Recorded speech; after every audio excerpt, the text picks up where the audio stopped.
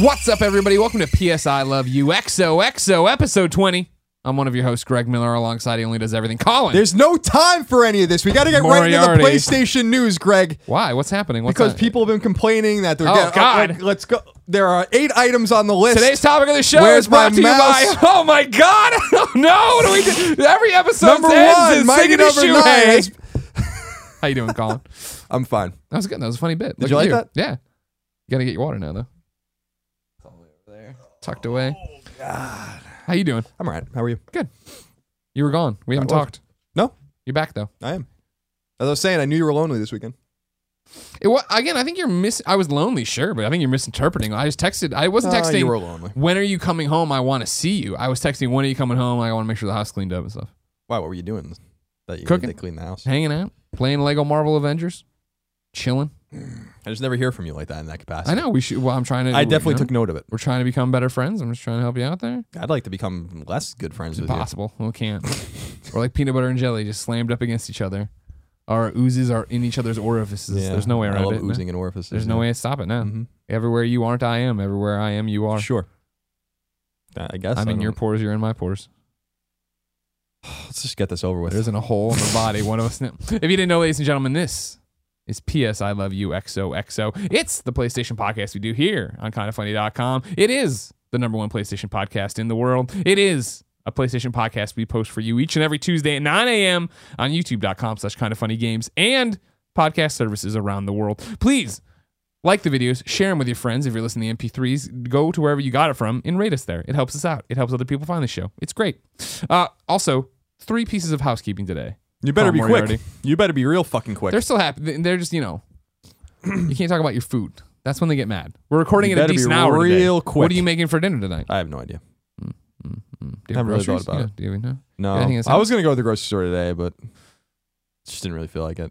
Eric Cash will stay with us tomorrow. We're going out to dinner then. So it's like, I just don't want to buy. Yeah, no, it's going to go back. Yeah, I'll go on Wednesday and sure. take, buy groceries at that point. Okay. That's all right. Housekeeping items. If you're listening to this on Tuesday, the 26th, the day it comes out, there are 2 things happening. Number 1, Colin and I are doing a Reddit AMA over on reddit.com/r/PS4. So the PlayStation 4 Reddit over there from 1 to 3 p.m. Pacific time. So you might have a chance to go to get us there and hang out. Also, over on twitch.tv/kindafunnygames at 3 o'clock, we're starting the great big giveaway stream. We're going through all these codes we have, giving them away as we promote patreon.com/kindafunny in the animated series leading into Sunday's huge stream on the 31st, where we will be streaming again for 12 hours, noon to midnight, Sunday the 31st, over on twitch.tv/kindafunnygames. So plenty of ways to connect and hang out with us this week. Colin. Yes. Let's begin the show with what is and forever will be Roper's Report. Time for some singular possessive news. Took way too long to get into this. There's 8 items on the list. The jab that hurts the most is when I heard through the grapevine that David Jaffe thinks it takes us too long. I listened to his little thing that he did a Periscope with Ryan Quintz. So it was taking too long. You're taking too long. Sorry, David Jaffe. You got places to be, Jaffe? You're in your car driving around San Diego thinking of fucked up shit to put in your video games. I think us talking about our wings is worth it. I think you got plenty of time to listen to all of it. It's true. David Jaffe. That's just my opinion, though. I agree. What do I actually know about we David don't know Jaffe's anything life? about David Jaffe's life or with video game development? Literally or know nothing about no his idea. life. So it could go one way or the other, I guess. Let me just click out of this. I don't need this email anymore. Good, I'm glad. Get rid Number of that email. 1. Like the email earlier you swore you didn't have, but then you had I already definitely archived it. never got an email. Are you talking about the thing I was talking with Nick? Yeah. No email. I'm telling you, there's nothing. He says you're on it. You calling Nick I'm a gonna liar? I'm gonna go to my trash. No, I don't even remember the name. There's no. I'm telling you, I didn't get that email. I'm telling you, he's wrong. Okay. There's nothing here. Okay. There's nothing here that could have possibly been lost or gained from me pretending like I don't have that email. You know what I mean? You're just big. It just on that. makes my life. You delete a lot of emails real quick. I delete everything I possibly can from my email box. Yeah, but you delete them. I only have 54 emails in my inbox. Yeah, but then right you're always like, I didn't get that, and then I forward you the thing I clearly sent you. But at the time, I probably didn't. Probably really at the feel like I time, you needed didn't think you needed it. It wasn't. Sure. Why would you need flight information? I don't. I mean, that's kind of the point I'm trying to make. Is I don't need the flight information. Okay. I'm not going anywhere. I've been on an airplane 14 times in 5 weeks. I know. You did that to yourself. When's your next trip? I don't have one. Good. Number 1. Mighty Number 9 has been delayed yet again. Keiji Inafune released the following statement on the game's Kickstarter page. to apologize for the delay and explain why it happened. Here's what he had to say. So stay with me here for a minute. I'm gonna lay in. To the fans eagerly awaiting the release of Mighty Number 9. Unfortunately, we have an announcement that will be very disappointing to all of you. In preparation for the February release of Mighty Number 9, we have been working hard with our partners to resolve any network issues and porting work necessary to publish Mighty Number 9 on the various platforms. However, the issues relating to the network modes were more critical than expected, and it has become apparent that we will need to delay the game from its February 9th release date. We have been working up until the very last moment to resolve these issues in order to make the February release, but it has become clear that we no longer have enough time to fix the issues and have everything prepared for release. The reason for the delay is rooted in bugs inside the network modes, and specifically problems with matchmaking. There are two large reasons for this problem, one of them being the large number of platforms supported. The solution for each platform is slightly different. I think there's like 9 platforms or something. And the other stems from the fact that the engine we are using is no longer being updated. Great. Which means adjustments for matchmaking and online code are being made manually, actually reprogramming parts of the engine by the dev team themselves. Unfortunately, this is all a result of miscalculations on the part of us, the development staff. As a result, our fans who have been looking forward to Mighty Number 9 have been forced to wait for over a half a year longer than expected, and for that, we are sincerely sorry. I want to take this chance to apologize personally and on behalf of the development staff. Over the end of the year break and the beginning of 2016, the development staff has been working on these issues nonstop without break, and thanks to their hard work, the end is in sight. We continue to make progress to resolve these last issues that have been holding up the release of the game on the different platforms. Because we are constantly working on it in cooperation with all of our partners, we want to wait and make sure that everything is confirmed to be ready before giving a new specific release date, but we expect it to realistically be in spring 2016. For this third delay of the game, we have no excuses for disappointing our fans, and especially our backers once more. We want to take this chance to express our sincerest apologies to everyone who has looked forward to the release. Although we are far past the original release date, the release of Mighty Number 9 is still right around the corner. We are all working hard to make sure that we can finish and release the game to all of our fans as quickly as possible. And ask once more for your support on this project that we have created together over these past few years. Signed, KG Inafune. Hattie Hawa writes into kindoffunny.com/PSM, just like you can to be part of the show. No, PSQ, just like you can to be part of the show. Q's for questions, M for music. Stupid Greg. Hey, Colin and Greg. So I just woke up to the news that Mighty Number 9 is delayed again. Third time it's delayed, I believe. I would like to hear your thoughts on this matter. I think it is ridiculous how long this game is taking, considering how much money it got and how Inafune is leading this game. Thank you for all the work you do. This is a bullshit Kickstarter game delay. Shout out to the Great White North, Canada. P.S. Bahibak. I love you in Arabic. Cheers, guys. Hattie Hawa. Now, Colin, you love Inafune. I do. You've been ready for this game for a while. I feel like I've been ready for it for literally 2 years now. Yeah. Mm-hmm. Walk me through your emotional status this morning. You wake up, you pull the sleep from your eyes. It's not surprising. When I saw it, I was like, well. Really? Yeah, I'm like, well, why not? You know? Why wouldn't it be delayed again? Of course. Well, like I said on Colin and Greg Live, and we'll talk about this, but then I want to go through with my resolve here. Oh, right. We're never talking about Mighty Number 9 on this show ever again until it's out.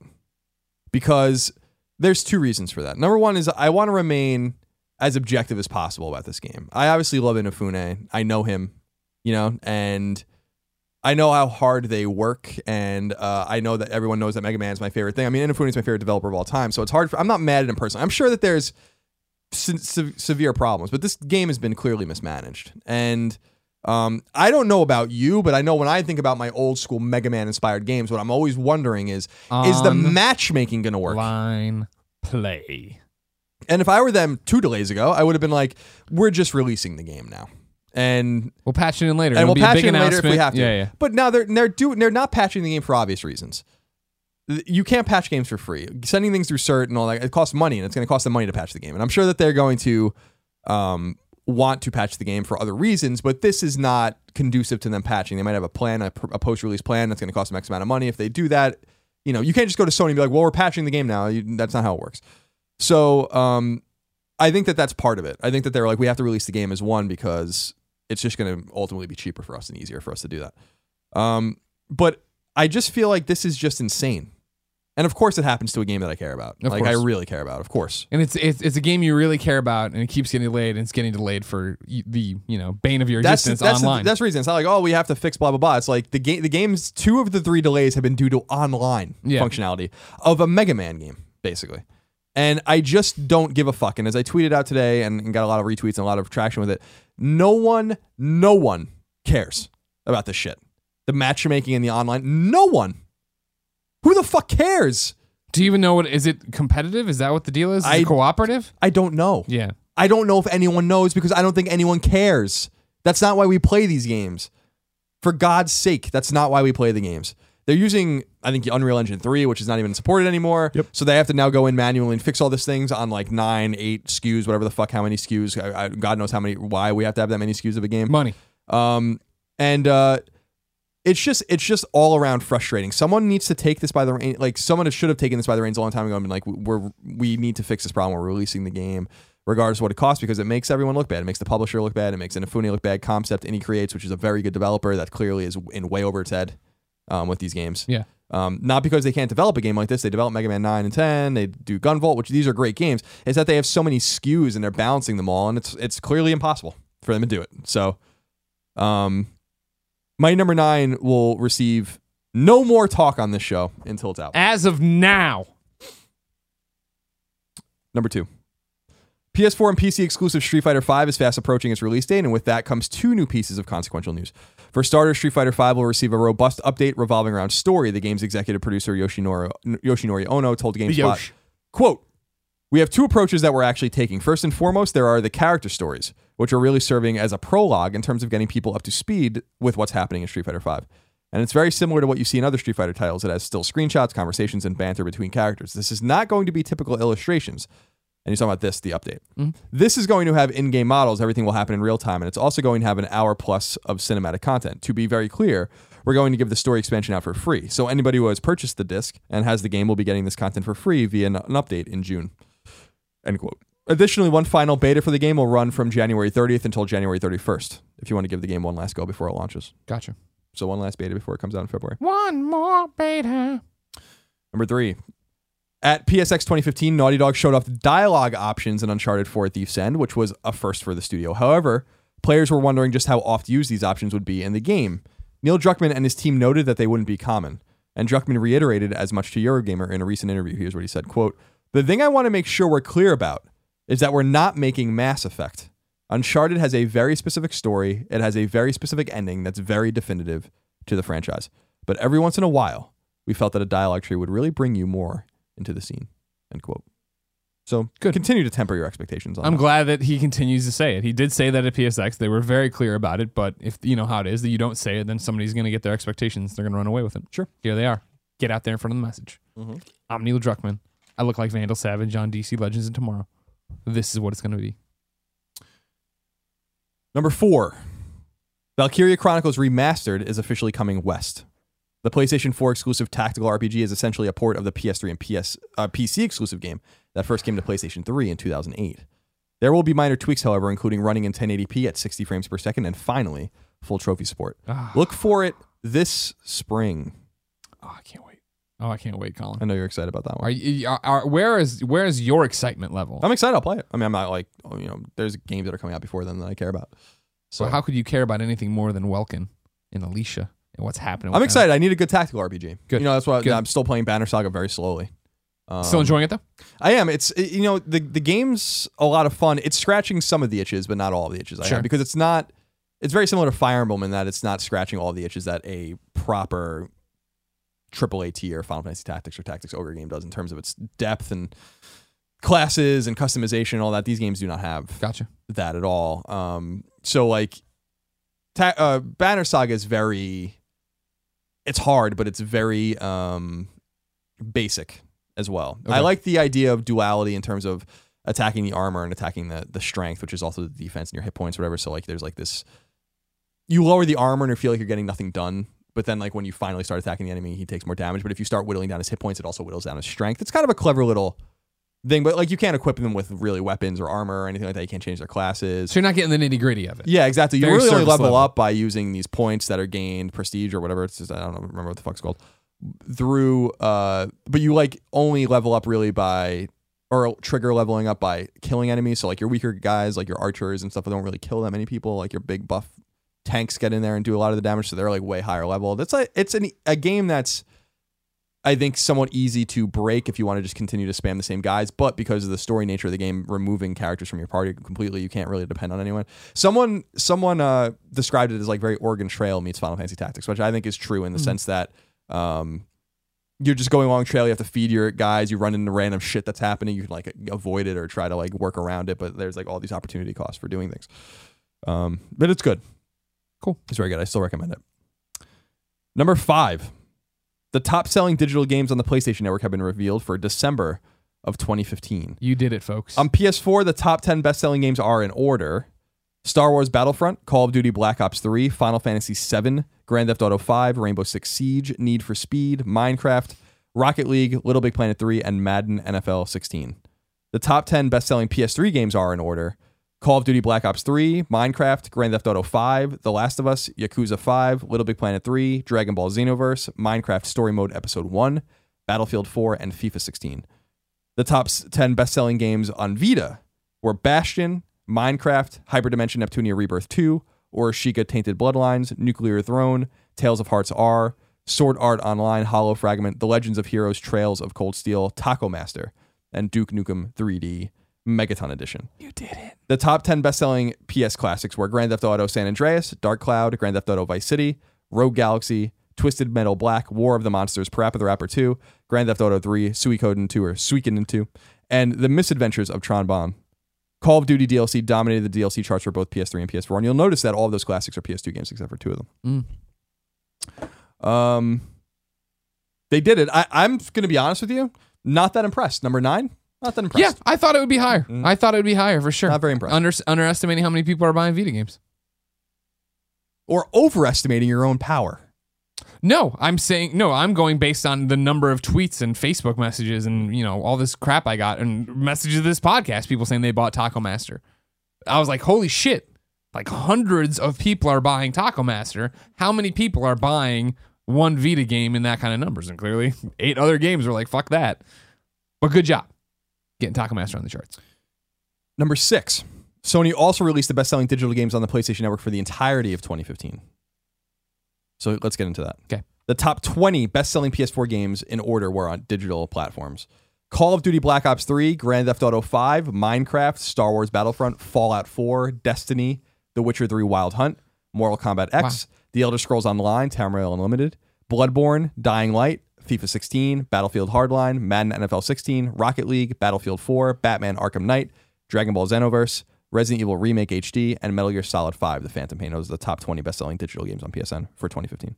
The top 20 best-selling PS3 games were in order: Minecraft, Call of Duty Black Ops 3, Grand Theft Auto 5, Mortal Kombat Arcade Collection, Destiny, Resident Evil Remake HD, Battlefield 4, Dragon Ball Xenoverse, The Last of Us, Mortal Kombat, Batman Arkham Origins, Terraria, Resident Evil 4, Mass Effect Trilogy, Pac-Man Championship Edition DX+, Call of Duty Black Ops 2, Call of Duty Advanced Warfare, Okami HD, Gran Turismo 6, and Castle Crashers. Castle Crashers hanging on. The top 10 best-selling Vita games were Sword Art Online, Hollow Fragment, Minecraft, Gravity Rush, Freedom Wars, Soul Sacrifice Delta, Persona 4 Golden, Dragon Ball Z Battle of Z, Little Big Planet, Mortal Kombat, and The Binding of Isaac Rebirth. And the top 10 best-selling PS classics were Grand Theft Auto San Andreas, Mega Man X4, Mega Man X5, Final Fantasy VII, Breath of Fire 4, Grand Theft Auto Vice City, Katamari Damacy, Twisted Metal Black, Suikoden 2. I used to call it Suikoden when I was a kid, so I really have to get over that. And Final Fantasy 9. Call of Duty and Destiny dominated the DLC charts for both PS3 and PS4. As you'd expect. Now here's a question based on that question within a question. It wasn't really a question. It was a comment to begin with. The Monster Maniac wrote into kindoffunny.com/PSQ, and this one stems from you talking about Mass Effect charting well on PS3, right? The Mass Effect collection over there. The Monster Maniac says, hey guys, summer before last, I played through the entire Mass Effect trilogy for the first time in the span of a few weeks. It was awesome and kind of sad. I love them all, especially Mass Effect 3, sue me. But believing a remastered trilogy for new-gen hardware was imminent, I decided to wait on buying the DLC. My question is, do either of you think such a release will happen, or should I just take the plunge, return to the good old XMB, and resign myself to the blasted 720p in order to enjoy these extra Mass Effect gems? Your wisdom is much appreciated. Wyatt. Now here's something this is one that seems like a no-brainer. And it seems like the Mass Effect collection for PS4 remastered, all that shit would have happened by now. But then the industry shifted. All of a sudden, Xbox One, backwards compatible. You can go play them there. Peter Moore, talking about EA and what they're doing, they're not in it for cash grabs. They're not in it just to re-release these games, not the Mass Effect games, but re-release games and try to make a quick buck. However, Andromeda out this fall, what do you think's gonna happen? Is there gonna be a Mass Effect collection? Yeah, I think there will be. I fucking hope so. Xbox One's to Xbox 360 backwards compatibility matters, but it only matters like in terms of getting the games as they originally were without the DLC. And you're still gonna have to buy them.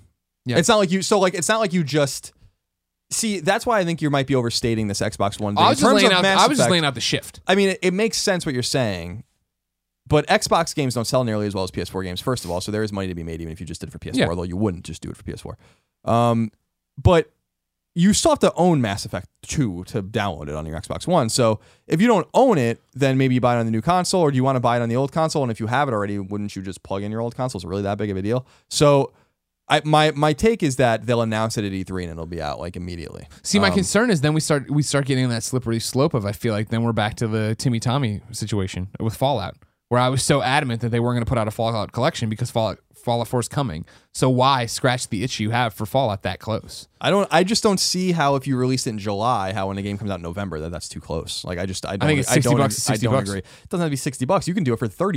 You know what I mean? So I don't.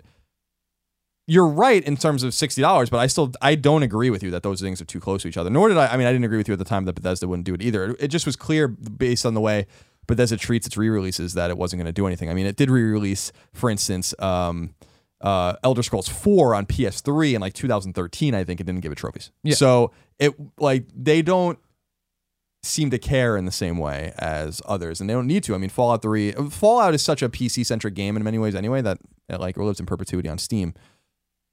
I think that, here's the thing. I like Peter Moore, and I think he was absolutely telling us the truth, and I think that's what he means. But I actually think that the market imperative is on them to do it in the sense that I would play them again if you just I own all three of them on disc, right, on PS3.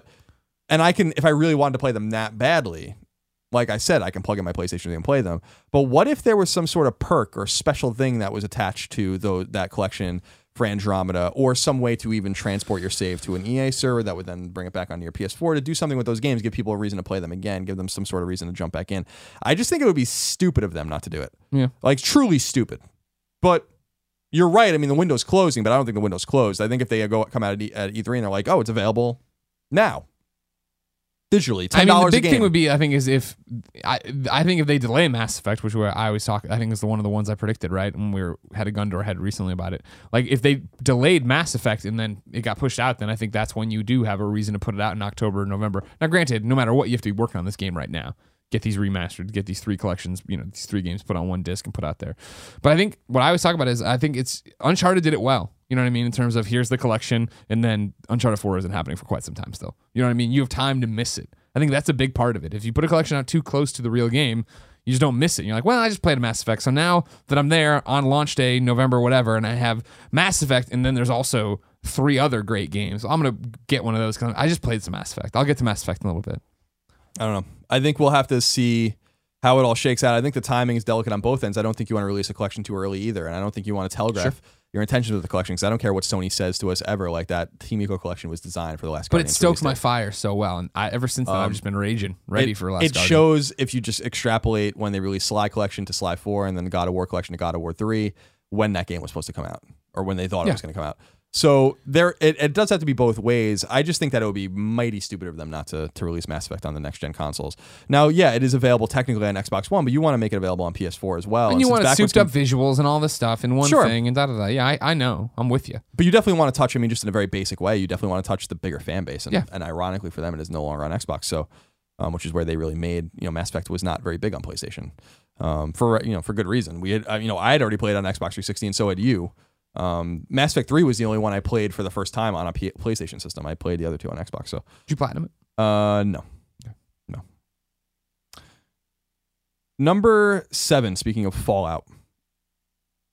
Could we get another standalone interstitial Fallout game like we did in between Fallout 3 and Fallout 4? It's possible. Obsidian, the studio behind Fallout New Vegas, is interested in doing a similar treatment for Fallout 4, at least according to Eric Fenstermaker, a writer and designer at the studio, who was asked on Twitter if they'd be interested in working on a new Fallout game. He said this, quote, "I'm always up for working on Fallout. I think most of us generally are. It's a really fun property to work with," end quote. So nothing much to work with there. But do you think that that Obsidian would do it again in a similar way with Fallout 3 to Fallout New Vegas, Fallout 4 to whatever? So I think the question specifically to him was Fallout New Orleans, which is a weird place to go. We like New Marais. I like New Marais better than New Orleans. It's true. They're the same thing. That's I was saying, you liked one game in that setting. Sure, that's true. And I like New Orleans fine. I've been there. But, I haven't. But pre-Katrina, I went there. Okay. Did you go to the French Quarter? I was there for like a day. Did you eat a beignet? Did you go to a Saints game? Did you hear some jazz? No, none of that. Did you go to the Real World House? Nope. Mm-mm. What the hell did you do? I saw 311 there. Oh, okay. 2004. Do you think that we'll get another Fallout game, like an interstitial Fallout game? No, I don't think we will. I think that first off, I think it's just weird. Like, I like how this popped up and made the rounds as a news story, and it's just like, I get it, but it almost seems like, when you're talking about your ex-girlfriend, you're like, I'd take her back.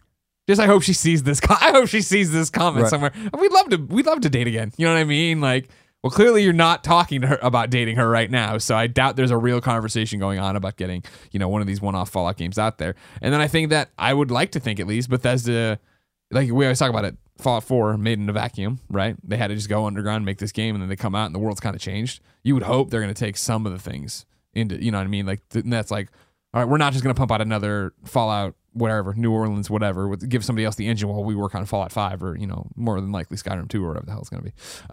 You'd like to think they sit down and actually change. Yeah, but I'm saying like for Obsidian. So many people. Yeah. Okay, gotcha. So I don't. Do you? Not likely. It's possible. I think that you can learn a lesson with the way Rockstar treated Grand Theft Auto 5 compared to 4. Yeah. Compared to 3. And making things rarer makes it more powerful and makes it sell better, I think. Because, we had Grand Theft Auto 3 and then Vice City came out 2 years later and then San Andreas came out a year later. Make them want it. And yeah, so if you make it, and then 4 had DLC, but now 5 doesn't have anything. Yeah. So, but 5 still is like extraordinarily popular and millions and tens of millions of copies sold. So, you can pay attention to that and be like, well, we might not make as much money, but we're also not going to spend as much money making these games. And I think that you just make things a little rarer, but it would be nice, I think, to give that engine now and give them to someone else and be like, you make this and we'll make this. Yeah. But I don't know. I just thought it was interesting. Number 8, it's the final one, the news wrap up. Civilization Revolution 2 Plus, originally slated to come to Vita in December of 2015, and then this week has been delayed once more. The Civilization Facebook page notes that it will now come out later this year. Now, this is a weird one. I was reading on NeoGAF. The game is already out on Vita in like Asia. Oh, really? And like a couple of other territories, and it's fine. The trophy list was up forever ago. Forever. Something's up because the game, it's not like the game could have failed cert. It's done. So like I have no idea what they're doing, and the theory is that they're going to put it out on retail. Co-op centric shooter Lovers in a Dangerous Space-Time is coming to PS4 on February 9th. Nick loves that game. The Escapist Walking Dead spinoff, The Escapist The Walking Dead, comes to PS4 on February 16th. Story-heavy stealth game Republique comes to PS4 on March 22nd. Twin-stick shooter Neurovoider is coming at an undetermined time to PS4. Horror game Layers of Fear comes to PS4 on February 16th. Jailhouse Simulator Prison Architect comes to PS4 sometime this spring. Overkill's Walking Dead shooter, originally slated for launch later this year, has been delayed until the second half of 2017. This is apparently done to coincide with the Asian release of the game. Okay. Kart Racer Coffin Dodgers is coming to PS4 in the spring of 2016. Multiplayer party game Wondershot is coming to PS4 in the near future. And Pirate Simulator, Pixel Piracy, is coming to PS4 in an undetermined time in the future. Okay. Lots of PS4 announcements. No Vita announcements. Sad days. Colin. Yes. Jericho has a question for you. He wrote into kindoffunny.com/PSQ, and I liked that he directed where this question should go. Jericho says, question after Roper's report and before the PlayStation releases. Hey, Colin. Hello. He put here with stars. I don't think we have enough time for the niceties of this. Jericho wrote, hey, Colin, and then put in little stars. giving Colin time to say hello. Appreciate that. Hey, Greg. Hey, Jericho. One not so PlayStation related question. This one is for Colin. Colin, what happens with your notes for the Ropers report after you record an episode? Last week, you were seeing some spelling mistakes and corrected them on the fly, even though nobody will ever see them. Will we ever see your notes? No. There you go.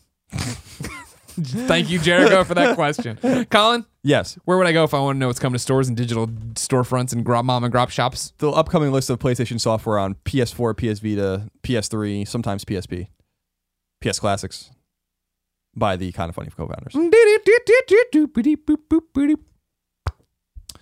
Gemini Heroes Reborn comes to PS4 digital.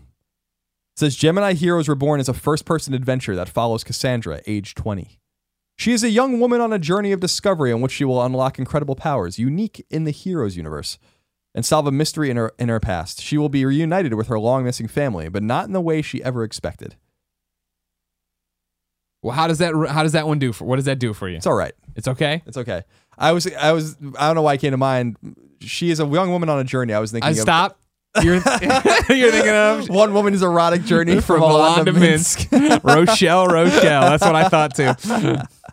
I love that it's One Woman's Erotic Journey. It's so good. I think that episode was just on recently. Lego Marvel's Avengers comes to PS4, PS3, and PS Vita, digital and at retail. I'm in that game. Avengers Assemble, the best-selling Lego Marvel franchise, returns with a new action-packed adventure. Join the Lego Marvel's Avengers team and experience a game featuring characters and storylines from the critically acclaimed films. Play as the most powerful superheroes in their quest to save the world. How's that one do for you? Yeah. So I'm in it. I'm Aldrich Killian. Right now, the Let's Play of me playing as myself is up on youtube.com/kindoffunnygames. And also important to point out that you and I usually play the Lego Vita games every so often. This one has the hub worlds in it. I'm super excited to kick the tires when it's finally out. Cool. Because I've only been playing PS4, which is really good, and I'm enjoying it. This next one I'm interested in. Okay. Saturday Morning RPG comes to PS4 and Vita. Tell me about this. I've seen it getting talked about today, but I don't know the game. Digital cross-buy. Okay. Here's what it says. Saturday Morning RPG is an episodic JRPG set in a world heavily inspired by 1980s Saturday morning cartoons and pop culture. Okay. Players take the role of Marty Michael Hall, which is awesome. And for people that are 80s fans. Yeah. An average high school student who has just been granted an incredible power, a power that ultimately leads him to attract the ire of the world's most notorious villain, Commander Hood. It's basically like different stories in like kind of a role-playing aesthetic that is set in the 1980s, and I just had heard very cursorily about it some time ago, I think. You've heard good things about it, though? I don't know if it's any good or not. Okay. It sounds interesting. I like the idea of it. I like the name of it a lot, too. The War of Mine, The Little Ones comes to PS4 digitally, but this one's out on the 29th, so this is a Friday release. The War of Mine, The Little Ones provides a gritty and thought-provoking experience of war from the perspective of a group of civilians trying to survive the ordeal. Even in war, kids are still kids. Not a good write-up, because I have no idea what the fuck it is. Critically acclaimed game. But the image they show here seems to be You're gonna dig this game. 2.5D. It's not side scroller, but yeah, you're shooting from the side, moving your characters through the world, getting stuff. You know, You played this. I played a little bit of it, and then I was like, I'm gonna get it on PC, and I think I did buy it on Steam, and then I found out it's coming to PlayStation. I was like, I'll just wait. Tom Clancy's The Division Beta comes to PS4 digitally. This begins on the 29th, which is a Friday. Tom Clancy's The Division Beta is your chance to test and experience a pre-release version of the game. Plus, it serves as an important opportunity for the team to make sure the game is balanced and the servers are tested to pave the way for a smooth launch. The beta will not be a full version of the game, does not represent the final quality of the game, and will only function during specific time frames. And finally, The Witness finally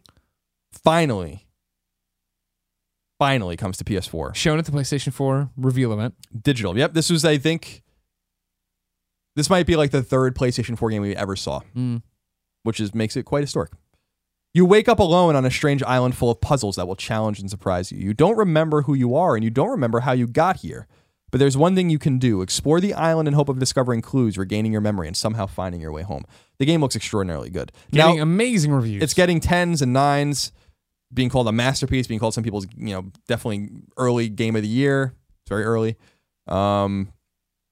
My fear with The Witness is I don't know if I'll be able to play it, because I'm just not great at these obtuse puzzle games. Yeah. And if Braid is any fucking indication, this is going to be an obtuse. I can only be brave because I'd use a guide. I'm like, I'm not fucking playing. Like I played. I'm like, I'll play it, but I'm not fucking playing it.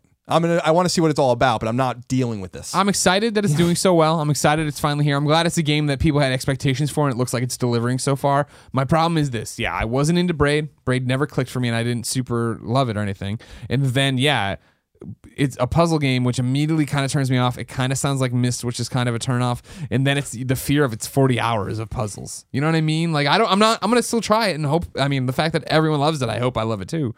But on paper, I'm like, ooh, I don't know if this is a game for me. Right. You know what I mean? I'm going to jump in. I want to be able to talk about everything. But oof. Who knows? Oof. Yeah, I want to see what I want to play it. I have it. We have it. And we've had it. But I've just not had a chance to play it yet. I've been distracted by a couple other games, but we have this game here that, first of all, I think, and you brought it up, I think, last week or maybe on Colin and Greg Live, is being sold for $40, which I think is really interesting. Yeah. It's a digital only game. It's not retail, but that is a high price point for a digital game. But I think probably an appropriate price considering the apparent robustness of the game. The game apparently is 40, 50, 60, 70, 80 hours long, depending on how thorough you are. It's crazy. More bang for your buck than you're going to get for a lot of $60 games. Yeah. And it's probably going to be better than a lot of those games too. My one fear, it's the same thing I felt about with Portal, which was Portal looked great and I'm sure it was great. I just can't play these games. Like I just don't play games to fucking annoy myself. You know what I mean? Yeah. And I know that I'll play The Witness and I'll probably figure a few things out, and then I'm gonna be like, reach this thing where I got really 12. You're gonna be like, what the fuck am I supposed to do? Yeah, and then I'll probably just like anything, you could probably figure it out. It's the same thing with these adventure games, these nerdy adventure games that like Christine likes, where I'm like, I just don't get why you'd want to play this. How does this cup of water interact with the light bulb to get me out of this room? I don't know that I care. Yeah, stay in the room. I'm happy. I got a cup of water. Like, just so I appreciate that people like those games because some people fucking live and die by these kinds of games. It's just. Which is great. It's just not the reason I play games. So I feel like, and I've heard that the Witness is very difficult. So I'm scared. It doesn't sound like we talk about this all the time, right? Like we just did a Gamescast topic of can you talk about something and not play it or whatever, and we were talking about how well you have to, especially when it comes down to stuff like this, where like we know what we like to play, and like everything I hear about The Witness, I'm like, oof. I don't know, man. I'm glad it's great, but I don't know if it's a game for me. Yeah, I don't think it's for me. Yeah. But we're both gonna try it though. Yeah, I want to give it a go. I was thinking about maybe we do many fewer. That doesn't make any sense. We do fewer Let's Plays. Yeah. Now, to a significant degree than we used to. But I thought that might be a good one for us to sit down and play with. But I just don't know. You know, so. We'll see. I do want to give a shout out to a game I have been spending time with, and I talked about it a bit on Colin and Greg Live, but I'll talk about it more in depth here. It's Boy and His Blob. Now, this is a reimagining of the 1990 David Crane classic NES game, and I say classic loosely because it's a game that a lot of people really didn't like very much. I owned it, and I liked that game a lot when I was a kid. Maybe it's just because I was used to it, and you just spend time. It's a very obtuse game. It's very difficult. Basically, the original game and the new game are about the same thing. It's a boy and his blob. A blob like lands on the planet. It's just this white, friendly creature, right? And he loves jelly beans. But like when you feed him jelly beans of specific colors, he turns into these different things. So in the original game, you had a finite amount of jelly beans. You had to like go to the store and buy them. You like couldn't fuck around. Like it was really hard. No fucking around. These jelly beans are serious.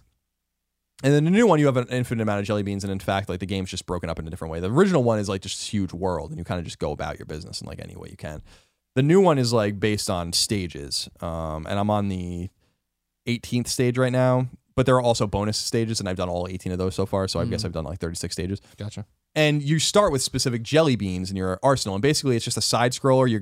The little boy can only jump a little bit, and you have to, and that's it, and throw jelly beans and call for Blob, and that's it. And you can hug Blob too, which is cool. But you have to use the jelly beans in your arsenal to like figure out and get through the environment. So I'll give you an example. So like there's a jack jelly bean, and you give it to him and he turns into a jack, and then you press X and he like lifts things up so you can like walk underneath. Yeah.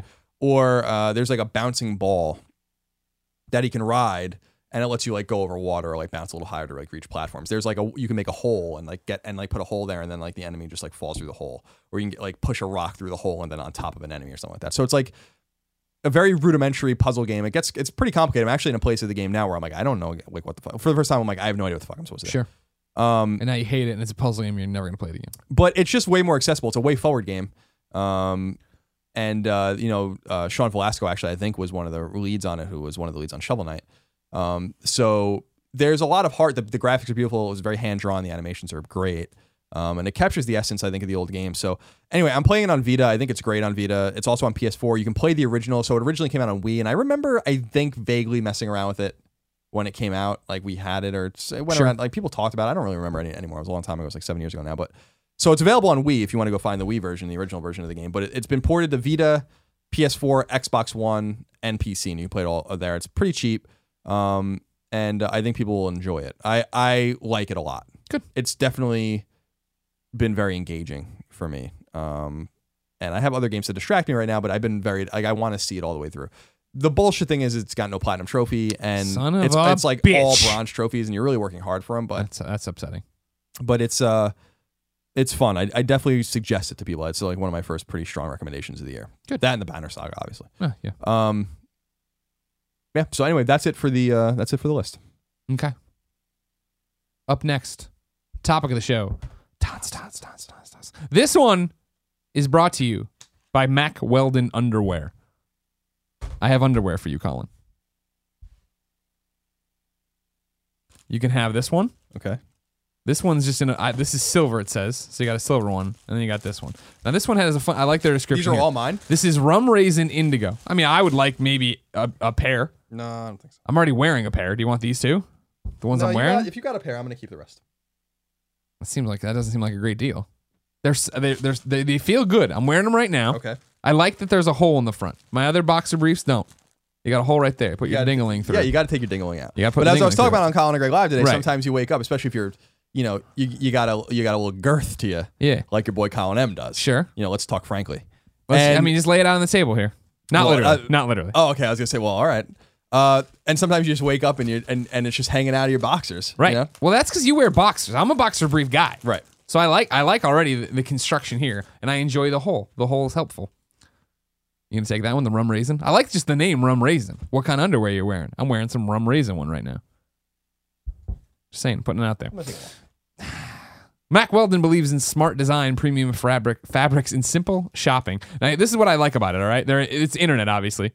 MackWeldon.com. That's where you go there, right? They want you to be comfortable. So if you don't like your first pair, you can keep it and they will still refund you, no questions asked. You can go to MackWeldon.com and get 20% off using the promo code Kinda Funny. Do you think that they don't want the underwear back because you already wore them? Probably. So like, you know what? You keep what? It's gone far enough. You know what I mean? But I just like a good return policy. I do too. Because you know how it is sometimes. You order something, you get it, you don't like it, but it's a hassle. I'm not going to return it. That's how they get you in online shopping. You're like, well, what am I supposed to do? I'm going to get a box and print a label? Hell no, I'm not going to do that. Colin? Yeah. Today's topic of the show comes, of course, from the community at kindafunny.com/PSQ. That's where you go to ask your questions for PS. I love you, XOXO. Just like Dougie Hockey did. Dougie Hockey wrote in and says, what are your predictions for the last scene of Uncharted 4? Not just the who dies, but what will the final chapter be when it closes out? Personally, I would like to see the final big moment happen. Big set piece, taking down the villain, end, and then cut to black. Then fade into a small child, boy, 6 or 7, running through the forest, climbing walls, tree branches, and as the child slides down a log, boom, the log changes to a slide, and Nate catches his kid at the bottom of the slide at a large playground, revealing the forest was just a kid's imagination while playing with his father. Elena then calls over to them, Nate, Sullivan, time to go. They walk back to her, and it ends. P.S. The young Drake moment will be getting to play Chapter 5 as Sir Francis Drake. P.S. I enjoy the company. So what does the end of Uncharted look like? I've had time to think. Do you want me to talk? Yeah, go ahead. Here's my thought. Is like I like some of the things Dougie's hitting on there. I think back to like when you think about Uncharted endings, for me, I jumped to Uncharted 2. Nate and Elena standing there. She's not dead. She's talking about like, how scared were you on a scale or whatever. And he's like, what? I think he says 7 to 6. It's like, what would a 10 be? And he's like, clowns. And they have this like great exchange and they slowly pull back. I see it being like that. But here, stick with me. I see it being like that, but similar to this, where I do think like that, okay, let's say Sullivan dies in the whole adventure we're having. Nate's brother, Sam, turns out to be a bad guy. At some point in the end, that comes back. He's a bad guy. So they end on bad terms. We kill Sam probably, or Sam dies in the fight. I'm saying that Sam kills Sully. We continue to go. Then, yeah, whatever. We beat the final boss, cut to black. And then, yeah, we cut to them with a baby, maybe just having the baby, whatever. And that's probably why Elena's mad in the game that, Nate's off again, gallivanting around, lying to her or whatever, because they've set up a real life where he has a boring ass job with a rubber stamp, right? And they cook dinner and da-da-da-da. So now we're there, but it's her, maybe in labor they have the baby. They do name it Sullivan. They name it Victor or something like that. It is Nate's son or whatever. And then it's, them all, holding each other like, you do, and they pan out. They do the whole like pull back, fade to black. I say all that. I've never known Neil and Bruce to be that predictable. You know what I mean? The out would be for like Uncharted games before, like you knew they were going to end happily, right? And I still think they're going to end happily here. I don't think you take the legacy that is Uncharted in the final Uncharted chapter, the end of Nathan Drake's stories, and kill him. So many people think that's what's going to happen. So many kids keep predicting online or asking me online about like, it's going to end and it's going to be a tie into The Last of Us. And it's like, no, they're not going to take this world, this that would be so stupid. This pulp adventure that world would be so dumb that they've made so happy and go lucky. And like, we killed 2,000 people, but we're together and in love and great. You know what I mean? Like, they're not going to end on that sour of a note. I still don't think they're going to kill Sullivan. You know what I mean? Like, I still don't think they kill him just because I think they toyed around with that with 3 already. And so the weird thing is, like, I just don't. They toyed around with it in 1. True. Yeah, that's a really good point too. But back then we didn't know who the fuck he was, so it didn't really matter. Whereas like 3, it was like, oh no. So first, I'll never play a video game again if they tie the Uncharted into The Last Nate of Us. sits down all happy and like opens like his really paper does. Obviously, like, Uncharted 3 is tied into The Last of Us. Yeah. With but I mean in a literal plot way. They're never sure. That's funny. But I want them to kill Drake, but I know that they're not going to. Yeah.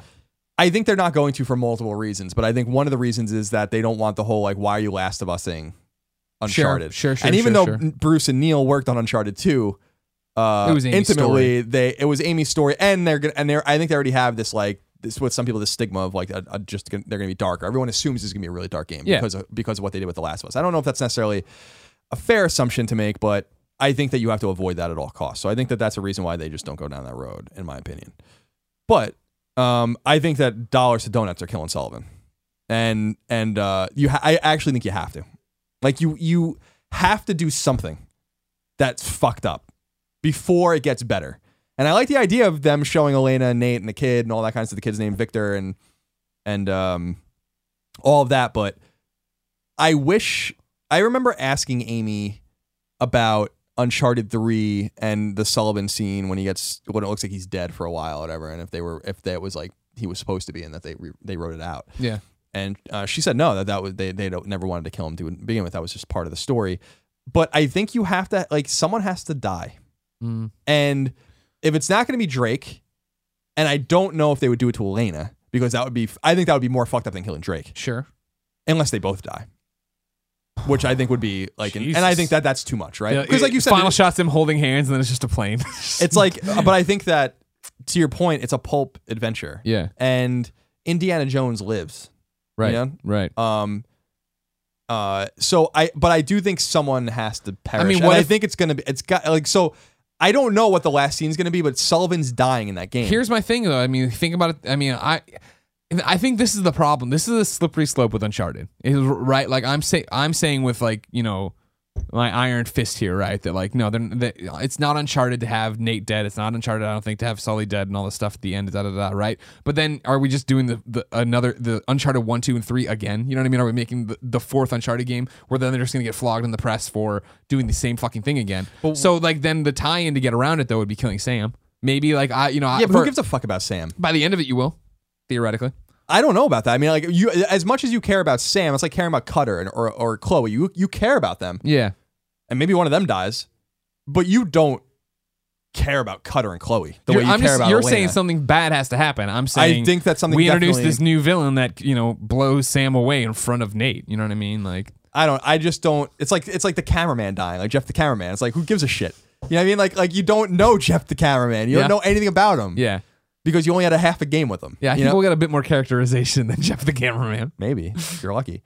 I think that I don't agree with you that they're going to get flogged if they just set it up and kill someone in the same way, because death is a plot device. Like you can't. That's like saying like you can't do a bunch of different things because they already exist. It's about how you do it. I'm saying if they did if they're doing what I'm predicting, where nobody major dies, and then they get flogged for just being Uncharted 1 again, or Uncharted 2 again, or Uncharted 3 again. That's what I'm saying. I'm not saying killing somebody they'd get flogged for. No, but it is this weird balance of like, if they play it too safe, then it's too boring. It's like every other Uncharted. If they go too crazy, you're too dark. This isn't Uncharted. You guys aren't true to the vision. That's what I'm saying. I think that I think it's safe to assume Drake doesn't die. I think the title insinuates that he does, and I think that that's a double entendre, and I think that that's intentional to lead people down the path of assuming that someone's got to die. And they could be playing with the expectation internally as Uncharted fans themselves that, especially because they didn't work on the third one, really, that they have their own expectations of what the series is supposed to look like and the way the series is supposed to end. I just don't know. What does the last scene look like? I don't know. All I know is that someone important's dead, and it's not Sam, because no one gives a fuck about Sam. You know, maybe you will in the game, within the confines of the game, but we have not adventured with Sam, you know, for this long. There's really only 3 characters that you could kill to like make it really mean something. Sure. 5 if you count Chloe and Cutter and maybe Nobody a few does. others if you count some of the other ones, Chloe specifically. But my bet is that Sullivan dies and that it's something fucking awful. Maybe even early in the game, and maybe Sam kills him, and that's. I mean, that's what I'm saying. I mean, for Sam, I still predict Sam turns villain. You know what I mean? Well, I think it's obvious. I think that's so obvious. But we've had that conversation forever. You know what I mean? And the fact of like, how much has the game changed? You know what I mean? Like that was why can't I suddenly remember his name? The guy who left the project who was playing Sam before Troy. Oh, I don't. I know what you're talking about, but I don't remember his name. Picture him. Damn it! We've talked to each other. Anyways. Stashwick. When Stashwick left the project, he said, he was that, and his VO was, you know, it was Sam coming back at Nate and being like, you left me to rot in a fucking hole, and I'm going to fucking take it out. You know what I mean? And then I was like, awesome. Now when I watch all this promotional stuff and all these scenes from the game, I'm waiting for Sam to go bad. You know what I mean? But the way those scenes have been shown to us and what they've done, it's always like, well, this is really deep into the game. Like this, I've given up on the fact that Sam turns early. I thought it was going to be first, you know, thing, he shows up, we go on a little mission, then we go on a bigger mission, and then on the third mission he goes crazy, right? But it seems like that's not happening. That's going to be longer before he does anything. So yeah, you figure your act 2, right? He can fucking get Sullivan and then move on. Yeah. I don't know. I what if Lazarevich comes back again? Just drinking the blue sap, just drinking it by the handful. What if they brought everyone back? They brought back what was his name? Guerrero? Eddie? No, Eddie, yeah. Yeah, not Eddie Guerrero, but no, yeah. Guerrero. But no, there was a professional wrestler. No, but there was I don't even think it was him. It was Eddie was like the minion for the guy with the longer hair. But there was a guy with like a Spanish name. In number 1? Yeah. Eddie, it was like Gares or something, right? Oh, yeah. I don't remember. Just played it too, which is weird. I just played it again. What the fuck is it? God damn it. There's the guy with the longer hair. There's the guy with the white hair who is old. I know, but you're not I can see people are like, and then there's Eddie at their devices. Because of course we're available on youtube.com/kindoffunnygames and podcast services around the globe. Tuesdays, 9 a.m. Pacific time. We love you. List of Uncharted characters. Eddie Garza. Navarro. Navarro. Yeah. I was close. I was very close. There was a G in it. Yeah, we're close. Guerrero, Navarro, it's a pretty close. Okay, we're in the ballpark, yeah. So bring him back, bring Lazarevich back, and bring Catherine and Marlowe back, yeah. Along with Talbot. Talbot's just running around. Yeah, I don't know how it ends. I know that no matter what we think is going to happen, it's not going to happen that way. Sure. Just like The Last of Us. I was going to say, like any of them. Like anything in the whole wide Well, some world. shit's really contrived and you can call it a mile away, right? I don't think that Naughty Dog does that. Yeah, that's what I'm saying. Like why I when I sit there and I'm like, the baby and it's named Victor because he died, and I was like, well, that's not how Naughty Dog rolls. It's not, you know what I mean? You don't get to predict those things. Like, so I'll be interested to see what they do. If any of our predictions have been right, I'll actually be disappointed. Like not an overarching thing. Someone's fucking dying. I'll be. I'm sure it's gonna be great no matter what it is. So I don't want to say I'll be disappointed, but I'll be shocked if they just let everyone live. Shocked. Just absolutely shocked if the 3 of them all live. Everybody gets out, no problem. Now this, I want to open reader mail call, mail stream, so on. We have no time for that. Right into kindoffunny.com/PSQ with your questions. But I have a story for you that I found interesting. It's from lively game of. Hi guys. So my question comes with a story. A couple of weeks ago, I was on vacation to Disney World. (What's up, Tim?)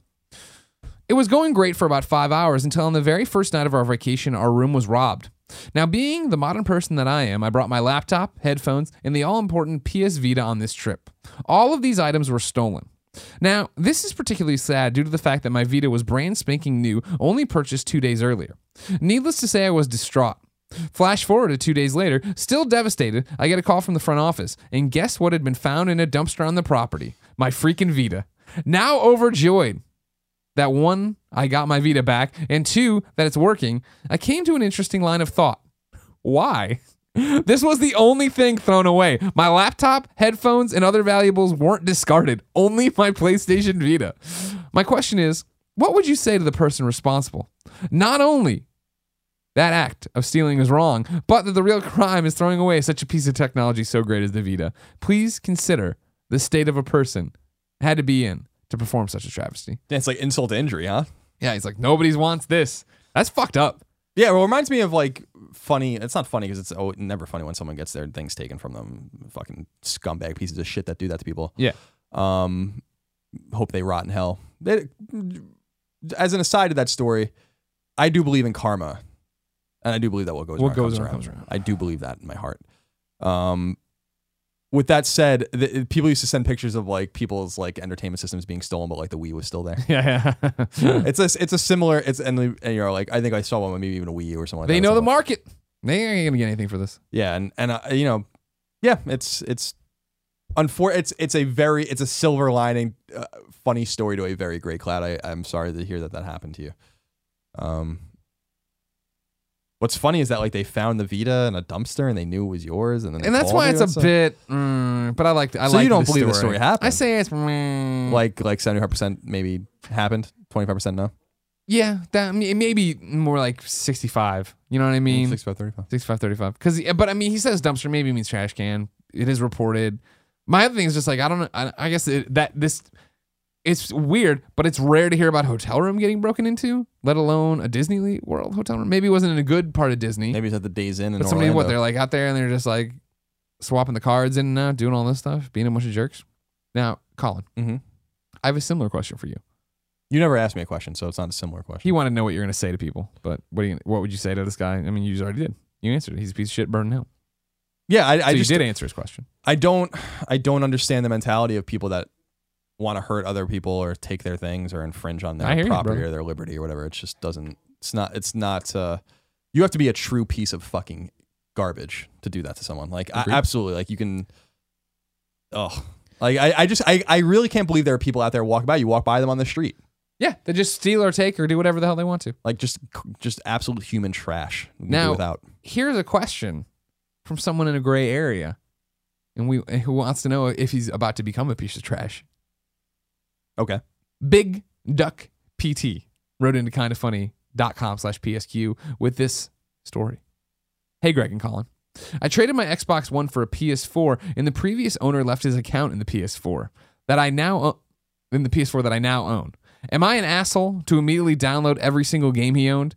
And no, I'm not messing with his credit card or private information, just the games. What do you think? Asshole or not? P.S.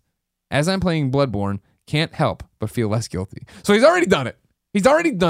Like, this is like, for me, it's not even so much like playing his... This is ambiguous. I'm playing his games that I'm downloading. It's that you're stealing his identity. It's identity theft. You're getting trophies now in his name. This is the transgression I can't let pass. That you have no soul. You're inhabiting just this robot. I see. So it's I misunderstood. A shell. So it's not like the PS3 where you could just download. No, remember you're locked out of somebody else's game. That's so true. He's for sure. No, you're right. It would be like you sold it, and right. all of a sudden somebody's playing on your PS. Yeah. So there's no ambiguity there, because what I was saying was that, like, well, all things being equal, if you're just downloading games that are on the console already. Yeah, I know what you mean. You know what I mean? Sure. Then I mean, what you're doing is wrong, but you're not hurting anyone. Maybe. But that's just kind of a devil's advocate. And that's the weird thing, is you think I wouldn't do something. You like would that. think that he's doesn't care about his PSN. He dropped the PS4 works. Usually when I trade in a PS console somewhere, it's busted. I'm scamming you, pawn shop. Oh yeah, you pulled some bullshit. Columbia, Missouri. Yeah, when I was scumbag bullshit. When I was a poor college student, and nobody got hurt. Well, they got hurt because they paid you for something that didn't work. It works fine. They can only play the blue PS2 discs. They're fine. They're okay. They're gonna be all right at Tiger Pawn in Columbia. You can dispel it however you want. No, it was a bad move. No, I'm totally. But that's what I'm. But I mean, that's always the thing to say. We're in privileged positions. You know what I mean? Sure. Now we have money. We have a job. We have all these different things. You know what I mean? Well, and that's inevitably what someone's going to say about the desperation of someone who steals. That's what they're going to say about people who like buy used games and don't see the problem with pirating shit. No, I understand like slippery slopes again. That's why I'm saying I'm with you that no, Big Duck PC, it's wrong. I understand it seems like an easy win, but more than anything, you just don't have an identity. You're out there pretending to be somebody else. You're a single white female in it. I know it's hard. Delete it and forget about it because you'll forget about it and be done with it.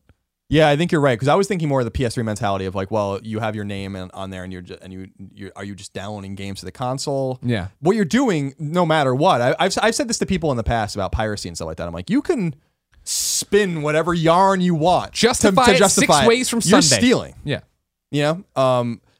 And so it would be the same way. I'm like, you could justify however you want. You should be paying for these games, but you are right that he is also, because of the nature of the PlayStation 4, basically on someone else's account. He has no soul. And yeah, so I agree with you that it's what he's doing is wrong. And either way, I just try not to project, typically try to project, I don't know, value judgments on other people, typically, unless they're like pieces of shit that are stealing things from other people, like literally stealing things from people. Or you're murdering someone, for instance, like you like to. But never convicted. So I'm not trying to project necessarily like value judgments on people that are probably good and decent people that find themselves in these weird positions. But I will say that even if I was given a console like that and there were no repercussions, I would have still deleted it because it's just like you can't. It's almost like you're looking behind the curtain and you're not supposed to be able. You got to make your own name, blaze your own trail. Don't go on there and buy your own games. Remember that games. I understand games aren't cheap, and I understand we've admitted many times in the past we are very privileged. We get games for free every week constantly. But that's the nature of our job. And we have to play these games, have access to these games. And we pay for games when it's necessary. I mean, I've paid for games plenty of times in UF as well, but it's not, I would say, not common. So we have to be honest, and we have been about that, about our perspective compared to the consumer's perspective.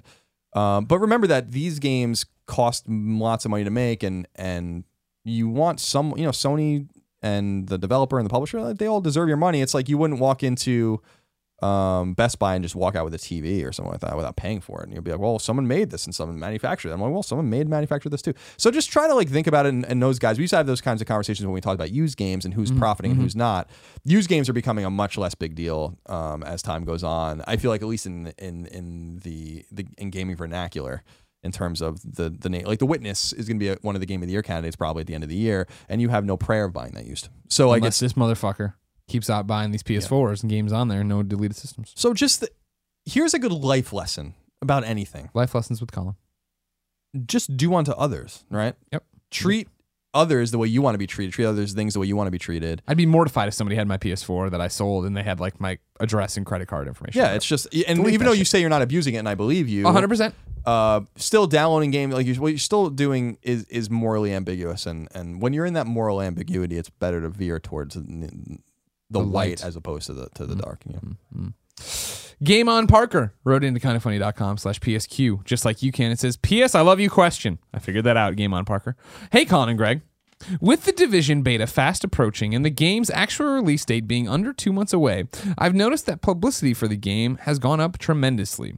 There are a lot more news stories about the game over the past few weeks, and more gameplay and gameplay details are surfacing. Before these stories, we didn't have much on the Division besides what we saw at E3 and the occasional trailer.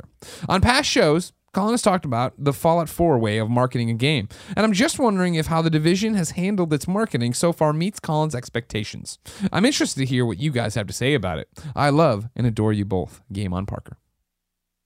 Did you have expectations for the Division's marketing? No. I think that it's been interesting so far how they're trickling things out. I think that you can't really draw comparisons to the way the Division has been marketed compared to other massive AAA games that came and went. Generally, simply because the Division was delayed and it was kind of in, I don't want to say hell because I don't think it was, but it disappeared for a while. They clearly removed things from the game. It clearly wasn't meeting some sort of internal expectation of what it was going to be. That's why I think they dialed back the graphics and everything else, right? The people are like, oh, look how good it looked at E3 and doesn't look that good now. Yeah, so I think the Division strikes me as one of two things. It's either a game Ubisoft has to just get the fuck out of the door. And I hope it's not that game where they're like, just get it, just fucking launch the game. Yeah. And then it's a 7 or a 6 and it's not very good and it just disappears. Or it's like really, really good. and they've been sitting on it because they want to make sure it's as good as it can be, which was my assumption and what I hope it's going to be, because the game looks extraordinarily good. Yeah. And they're releasing more and more plot details. I actually was going to write about it, but I was like, it's kind of still like not really that important. But talking about the different tracks in the game and the different storylines and how they all kind of come together and give you information as you go through missions and stuff like that. It sounds like a really compelling game. So, but I have no expectations for their marketing, and I'm not sure that it's going to be an easy game for them to market either, because it's dire and it's realistic. And in particular, this is a game you can't, I think, market the way you would market Fallout.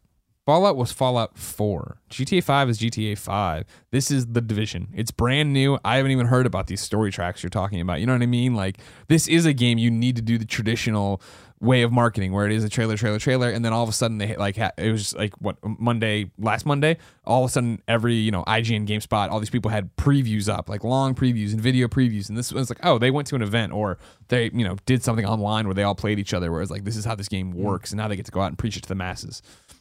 I think for a brand new IP, something that you've never seen before and that you don't really know what's happening behind the scenes on, you have to do it that way. You can't treat it like Fallout. Yeah, I agree. You don't. Yeah, not. Remember that they only got away with how they treated Fallout, and I assume the way EA might treat Mass Effect, because it is not new. You can't.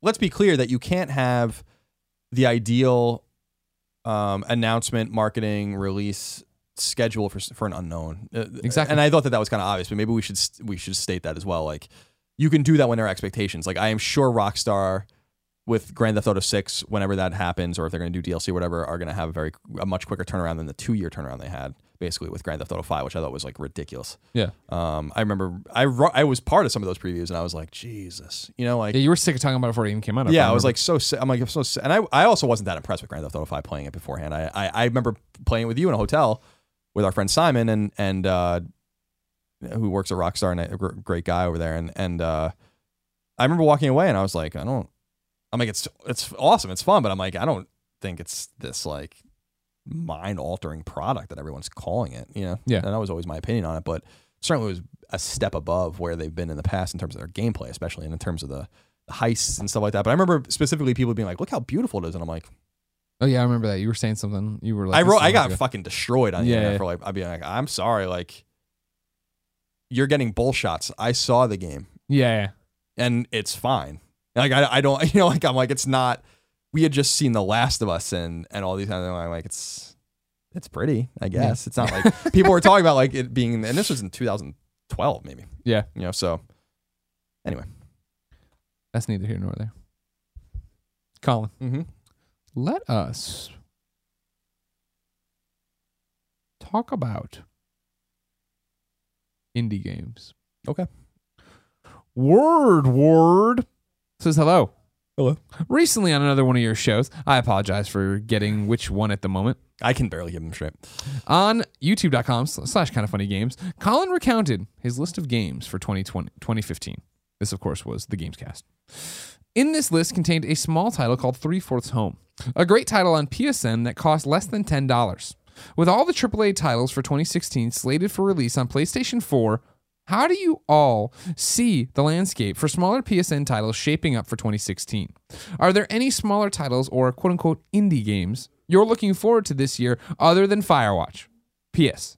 Colin, your position, do you want the Jets to go after in the first round this year? Oh yeah, I guess I love you, Owen. I think he's asking what position. I know, I'm reading it as it's written. We need to start rebuilding the offensive line, so depending on where we're, settle. I mean, we have our pick, but if we trade it or whatever, I would trade down, get more volume, like more volume of picks, and then start stacking up boring positions. Boring drafts are the worst. Yeah, I know you have to do it. You have to do it. We're fine at corner with Revis and Screen. We're gonna probably get rid of Cromartie. We have like arguably the best defensive line in all football, and they'll stay together. We'll be able to sign them all, I think, except for maybe one of them. Like maybe we have to get rid of Wilkerson or something who we can trade for picks. What indie games are you looking forward to this year? Some we're good. What indie Calvin games are you Pryor, looking forward to this year? Gilchrist. We got great wide receivers. Oh fucking Jesus Christ! I hate you. Yes.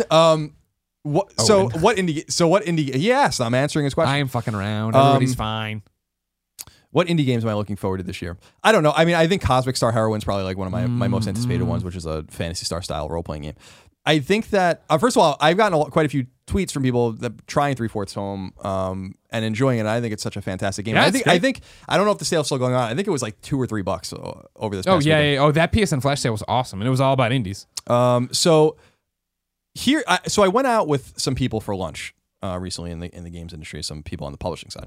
Ken Levine, Cliff Blazinski, and Shuhei Yoshida. Exactly. That was exactly those three people. I don't know how you knew that. Sorry, I didn't mean to blow you up here. What I was talking about with indie games specifically is that I want there to be a marriage of a robust ecosystem of independent games without publishers that cost between, technically, I guess, free to $40, like The Witness. But I also want Sony to be mindful of the schlock that they're putting up and like the volume of games that they're putting up. And I want them to scale back significantly. They have a lot of guys. Sony benefits from a lot of guys, especially working on PSN and then third party and all that kind of stuff. Guys that understand games. Shane, for instance, like these guys like really know games that are in the trenches still. So I'm not obviously like Drake knows games and Adam knows games and all these guys, but they're not like in the trenches. But you're talking about like Nick and Shane and Dan and exactly. like that team. They know games, and it would be nice for them to be like, we don't need to release literally 75% of the games that we release on PSN. Like, why are we doing it? Like, why are we like, and so I think independent games sometimes have this stigma because sometimes independent games like retail games just suck, Yeah. And I know that you have to be somewhat objective when you have a marketplace like that to be like, well, this game isn't for me, blah, blah, blah. But when you see a game like Amy, for instance, which is like one of my favorite examples, a game that was on PS2, that game is fucking garbage, just absolute fucking trash, and should have never been released. And if I saw that game come across my desk and I was at Sony and I had and I was sort of in charge of quality assurance, not QAing a game, but sort of being like, what are these games? And I'd be like, no. Just because you submit your game and it runs, I guess, technically or whatever, we don't put that game out there. And so I think independent games would benefit more if they were given more. If they were given more weight to say like, well, we read the drop sometimes, and sometimes there's 2 games and sometimes there's 20. Do you really need to release 20 games in 1 week? You should be releasing 20 games in a month. Maybe. That way you give more weight to the games that deserve more attention. And I understand that this is a subjective task, but I do think that there is an objective view on just what a game is and how it will do and who it will resonate with. And I think that if you just cull the herd a little bit, you give the independent games more strength against the retail games that they have to compete against, not only on a price point, because clearly they're much cheaper, but also in terms of value and in terms of building some sort of resonance in this ecosystem where you can rely on these games being better. And I understand that this is kind of a loose kind of talk that I'm kind of formulating now, but this is something I was talking about with people that were in the industry about. Is there just too much crap out there? Well, are we turning slowly but surely into the App Store? That's because that's the difference right now, right? Is like they're both a similar idea of free market, right? You submit it, you put it up there, and let the person who's buying games worry about it or decide what's worth their money, right?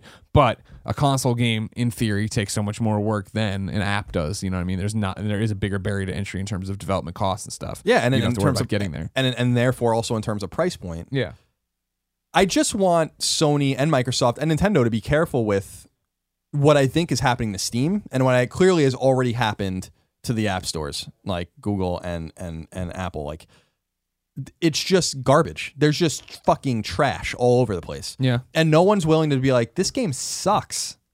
So we won't put it on our thing.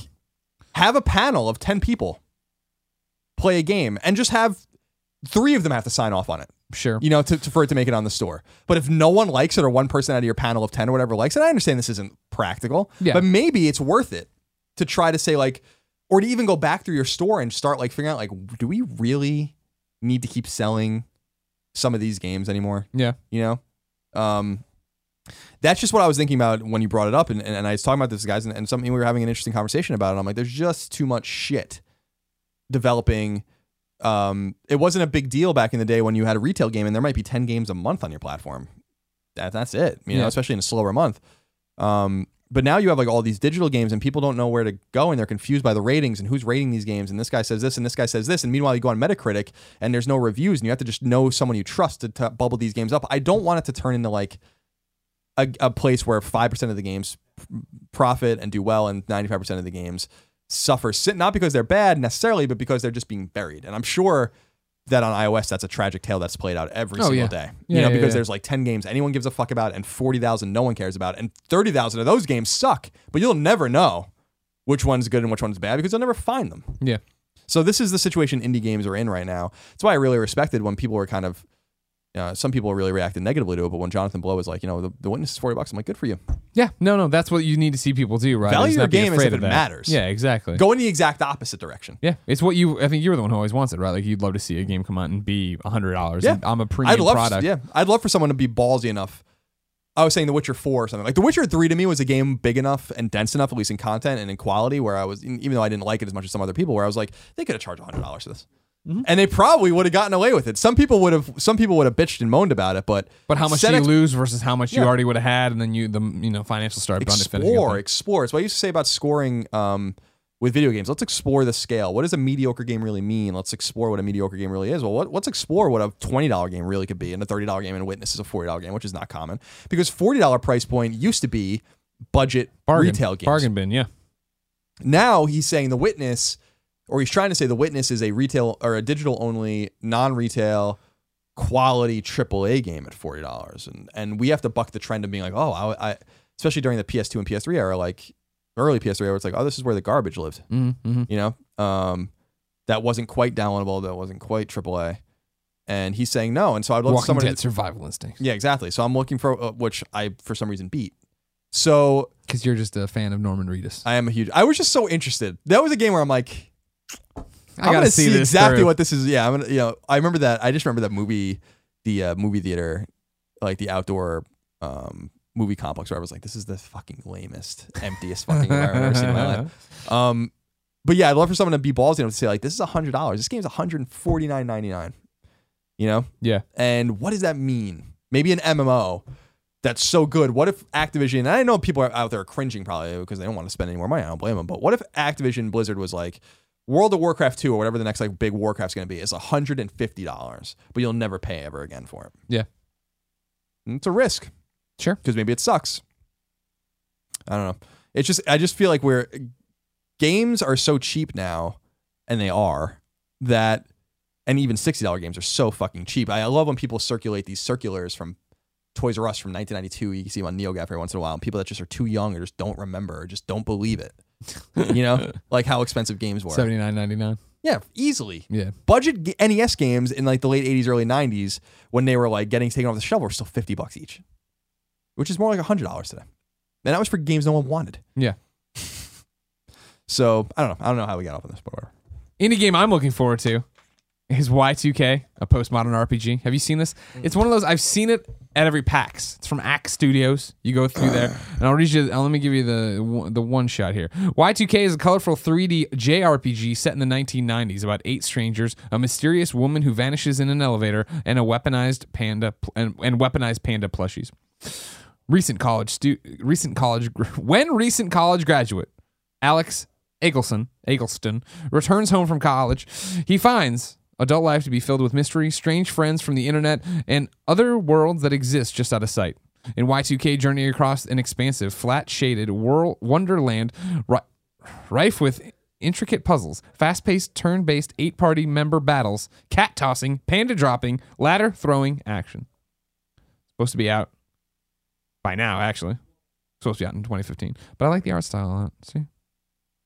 Yeah, it's interesting. I like Very that. interesting. I'm interested to see how it all comes together when it comes around. I don't know. I mean, there's a lot of indie games that I'm excited about. I'm excited about Severed. I'm excited, but I often find that these indie games pop up out of nowhere, and then that's the big thing. Is like, yeah, when he's like, "What are you looking forward to this year?" It's really hard to say. You know what I mean? Like, yeah, like you hear about The Witness. People I know in the comments on that one question were shouting out about Firewatch, which you said not leave that off this, No Man's Sky, stuff like that. But it's like, and I know, I'm saying what they were saying in the thread, but I'm saying like the real indie games are the ones that we'll see at PAX, and then they'll be out in 3 months or whatever.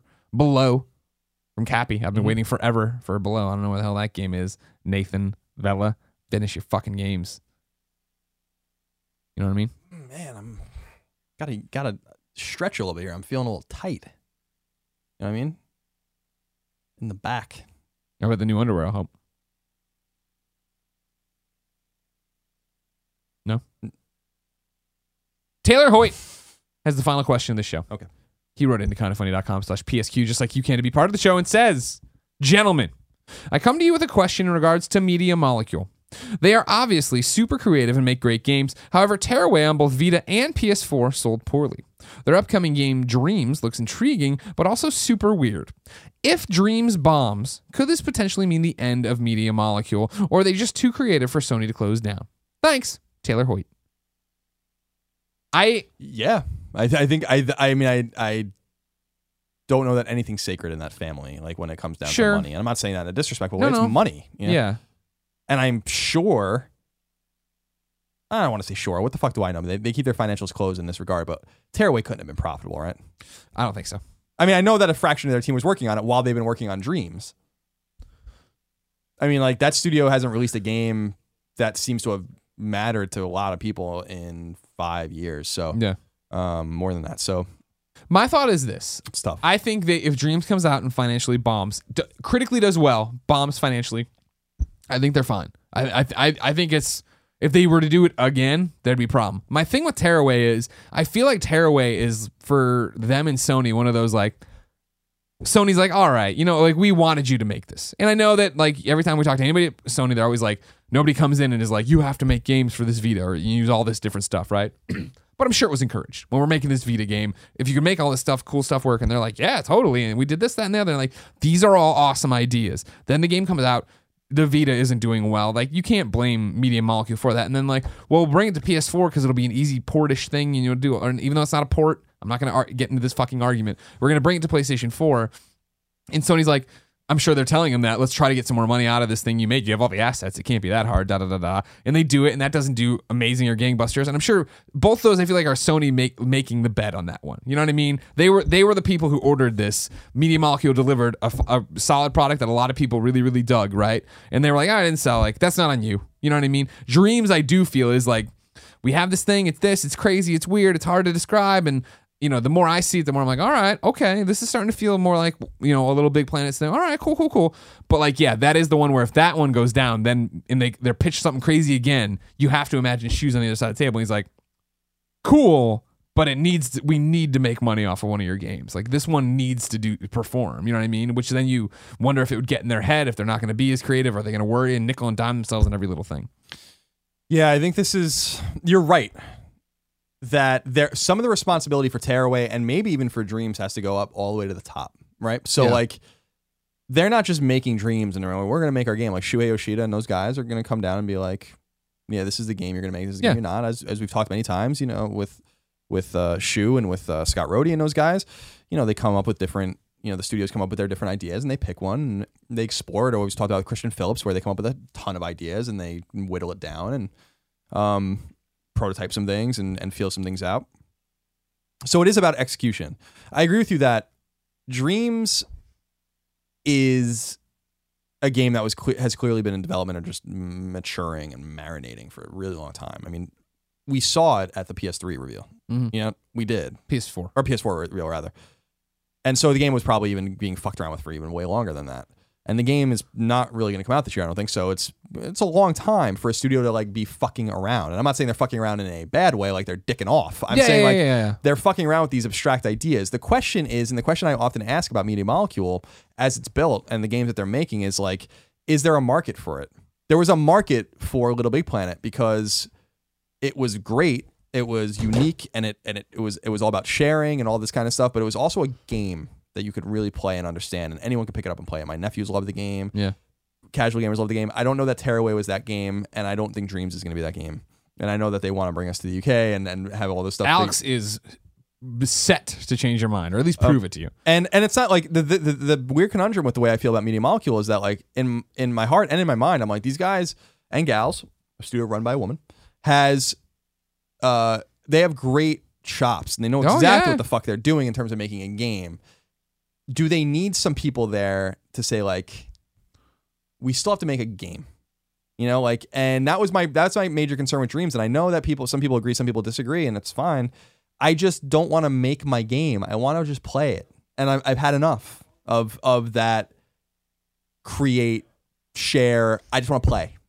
Alex There's says you that third can. part. He was very clear when he grabbed me at PSX and made me watch the demo and play the demo or see the demo and like moving the guy around. And this is how a level works. There is a game here. It isn't we drop you in and make here's a blank canvas and go. You know what I mean? It's spoon feeding you little bits of basics of like how you'd think on your own to make it and then slowly ramping up, just like Little Big Planet did, right? Little Big Planet was always big on all this shit right here you created and it's been made for you, but it exists over here and you could make your own things if you wanted to. History can be the guide here, though. I think that because I think you're right. I think that it's going to be not more about execution than sales because sales are relevant, obviously, but it's going to be about execution because at least 2 of the studios Sony's closed were closed after they delivered subpar games that didn't sell well. They didn't. So Zipper and Big delivered SOCOM 4 and Little Deviants, respectively. Both games scored mediocre and were mediocre and sold mediocre, and so they disappeared. It wasn't like SOCOM 4 was the fucking tour de force SOCOM game, and then they were like, you get the fuck out of here. Right.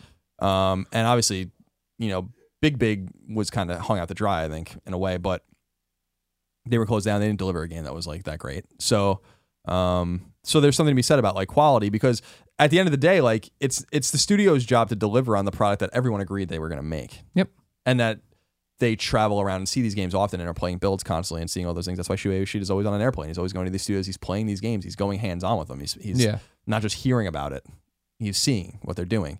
And seeing is often believing. So, and I'll remind you that, that Kojima and Mark Cerny are currently in search of new technology. Yeah, they're world tour. So I love that. It's still my favorite thing. Finding a lot of new technology at Sony Bend. Yeah, traveling around. Did they find the game? Did they, Eric?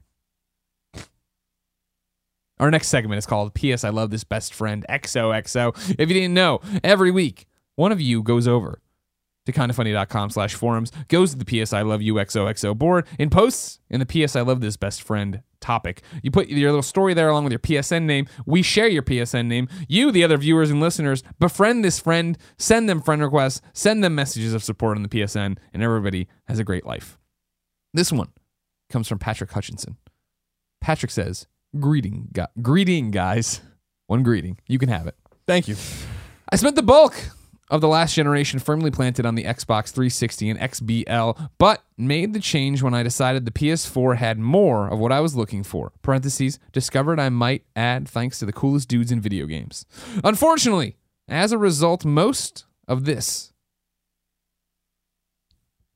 And that's what he wrote. I regularly played games with... He said most people he played games with last generation... This email?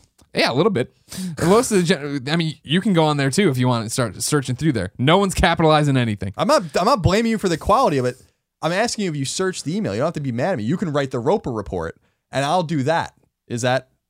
Well, I would just copy the stories because it'd be way faster and easier. But it's not. But it's not within the voice of the show. Yeah, it is because you would just make it up as you go. You just read them. You just read me a bunch of top 10 lists. That's all you had to do. But I order them. The PlayStation blog did that too. Unfortunately, as a result, most of the people I regularly played games with in the last generation are still either on the Xbox 360 or moved to Xbox One. So now, I'm looking for people to play with in the least entertaining part of games, the dreaded multiplayer. I haven't been a fan as long as some, just a few months before the move to Kinda Funny, but still quietly loyal. So I'd love the chance to meet up with other great members of the community on the PlayStation Network. My PSN name is, not surprisingly, because this was his name on the forums, New Wisha. Nuwisha. New Wisha. Thanks, Patrick, from Albuquerque, New Mexico. Oh, Albuquerque. What do you know about Albuquerque? Very little. You ever been there? No. You ever been to Arizona? Not for like a layover. No, I don't know if I've ever spent time in Arizona. Okay. I have to think about it. I know, right? That's one that seems like it would sneak up on you. Yeah, I don't know. Okay. Get back to me. We got another show next week. Time for this week's Forgotten PlayStation game. This is where Colin and I identify a game that has slipped under the radar. Maybe it's old. Maybe it's just not been played that much. The one I'm tossing out there is Squares on the PlayStation Vita. You aware of this game? Was that the one that had the weird commercial? No. Do you know what I'm talking about? No. But this one, I mean, this is like this is one of those indie games that came out in like one guy or a small teammate. There was no commercial for it for sure. I'm not What are you saying a talking TV commercial. There was a like a YouTube like fake commercial for it. I don't think it was the Squares game though. If so, you'll know it pretty quick. Squares is a basic touch game for your Vita or whatever, but it was made for the Vita, right? And it's like different puzzles of like there's a timer kicking down, you got to swipe all these things and do all these, and like so it's kind of like WarioWare, but just using squares of like light them up in this specific order, undo them this way, do. Right. It's fun. I played it on a plane ride, had a great time with it. Cool. I think other people would enjoy it with your PlayStation Vitas. It's time for the PSN's worst name of the week. This is when one of you writes in with your own names. So many of you have been good now, bringing bad names that are your names and your stories to kindoffunny.com/forums. Did you think of what it was? You snapped. Okay. No, I was just seeing if the sound was working on my microphone. That'd be awesome if we did this whole show and your mic never Every once in a worked. while, I look down. Thank you. Your shoulder blocks that. Thank you. I basically just look at the timestamp. You let me know because I'd like to see it for that kind of thing. And I see you looking at it all the time, but I know you're just looking at yourself and going, I'm sexy. Just like looking at the timestamp, really. You're looking how sexy we all are. How sexy do I look right now, Colin? Would you fuck me? No, definitely not. All right. Hey, Colin and Greg. I would like to submit my own worst name. I purchased my PS3 when I was in high school. The first game I purchased was COD Modern Warfare, and I decided to create a name that others would never forget. Jizz Fizz was born. That username lasted me until the end of my college years. I had several platinum trophies as well as golds, bronzes, etc. There was just silver left. I don't know why he dropped it. Yeah, very impressed by your bronze trophies. The sad part is that I remember vividly playing PlayStation All-Stars Battle Royale, and I whooped everyone. I logged off, went to class, and came back to play online to find my username no longer able to log online. As a result, all my trophies earned were lost, and I had to create the username I now have. XIII_War Machine. Why? I wish You didn't have to do I that. wish I had created a better name when I was in high school. Thank you for all the content you create. Will. P.S. I love you. XOXO. Jizz Fizz. Eric Hash will be texting me. Jizz Fizz sounds like a cocktail Eric would make. That's what should be your cocktail at Polite Provisions. I'll take it. I'll take Jizz Fizz. Jizz Fizz? Yeah. I'm sure it'll sell. Everybody would come Top in for it that off jizz. with a little Jizz Fizz. Slow gin fizzes are delicious. Mm-hmm. I forget when we went out that one night with Shuhei and all the heads. One of them turned me on to these slow gin fizzes. Amazing. I barely remember that night. It was a great night. Yeah. Ladies and gentlemen, this has been P.S. I Love You XOXO episode 20. Remember, P.S. I Love You XOXO is kindoffunny.com's PlayStation podcast. It is the #1 PlayStation podcast on the internet, and it posts each and every Tuesday at 9 a.m. Pacific time. So please get it then over on youtube.com/kindoffunnygames. Like it, share it. Then, if you're not one of those guys who likes video, head over and get it off your NPC service of choice. Rate it, review it, all that jazz there, and share it. Again, please help it grow. In like the little flower it is. Become the mighty tree that flowers become. Also, remember, if you're listening to this and it's January 26th, Reddit AMA, giveaway stream, and then the mega stream, January 31st. Each and every episode of P.S. I Love You XOXO ends in a song and a segment we call Singing a Shuhei. Here, one of you incredibly talented people goes to kindoffunny.com/PSM and leaves a song you've made. You give me a SoundCloud link, you give me a YouTube video. If you give me the MP3, I put it at the end of our MP3 here, and everybody listens and loves the song, and maybe they go buy it if they can go buy it places. You give me the video, I annotate it at the end of our YouTube video so we don't get a copyright strike. Today's comes from S. Bindy Soul. First time poster, but I've been a listener for a few months now. My band, Beta Play, recently released our first single, video, and EP. Here is a link to the song and all that jazz. It's called Electric 22. There's a download link as well that I'll be putting here. And he goes, the full EP is available on iTunes, Apple Music, and Spotify. So again, Beta space Play. Beta Play. Electric 22 is the song. Until next time, it's been our pleasure to serve you.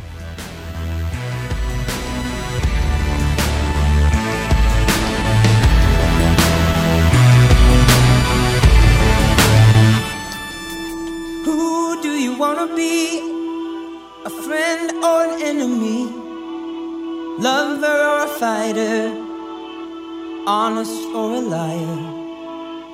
How do you wanna go? Ready or screaming no, a saint or a sinner, or something in the middle? 'Cause one day you'll have to choose. But how I wanna be allowed to keep my youth. Electric 22. The grass is greener there, and everything is new. And I won't let the hands of time hold me like they do. I'll never know the change I'm going through. Electric 22. Electric 22.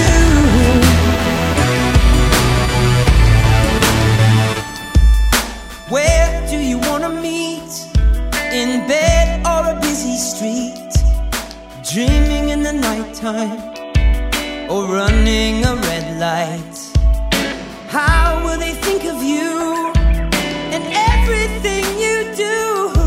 As a saint or a sinner or something in the middle?